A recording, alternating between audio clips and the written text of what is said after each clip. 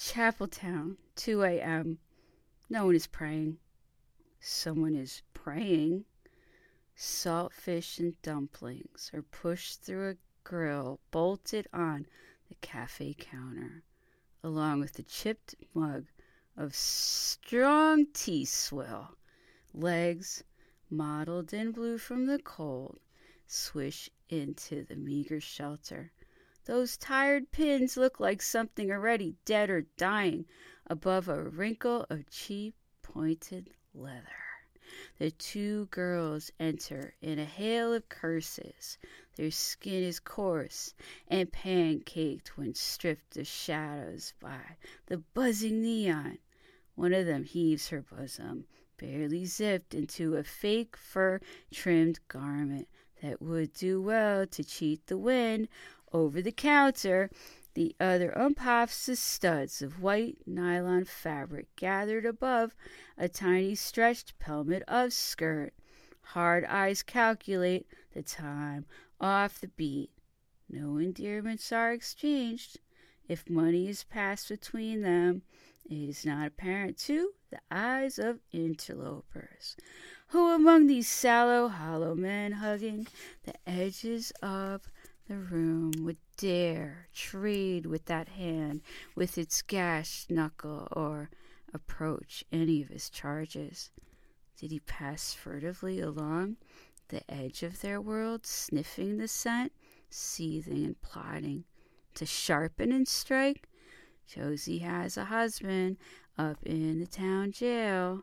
He'd never laid a glove upon her, but the violence that accompanied the robbery had put him away for several years.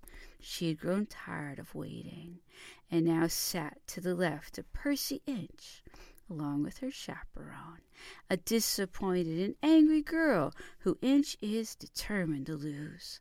The spark that remained in her charge had been utterly extinguished in Jane. They were neither plain nor pretty.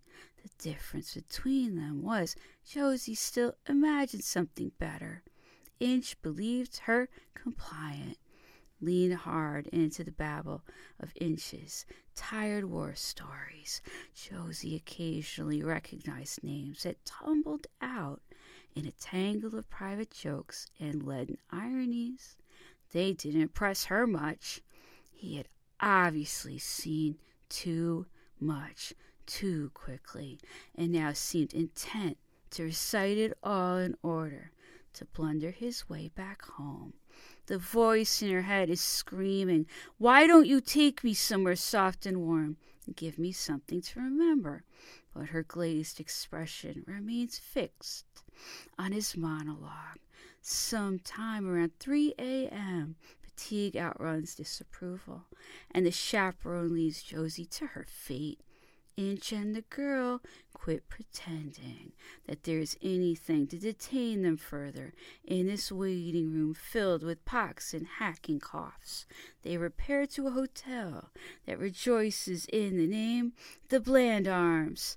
Once within, the visitor was welcomed along a purple corridor decorated with a repeated motif, the silhouette of an unclothed dancing woman enticing the residents to bed with outstretched limbs.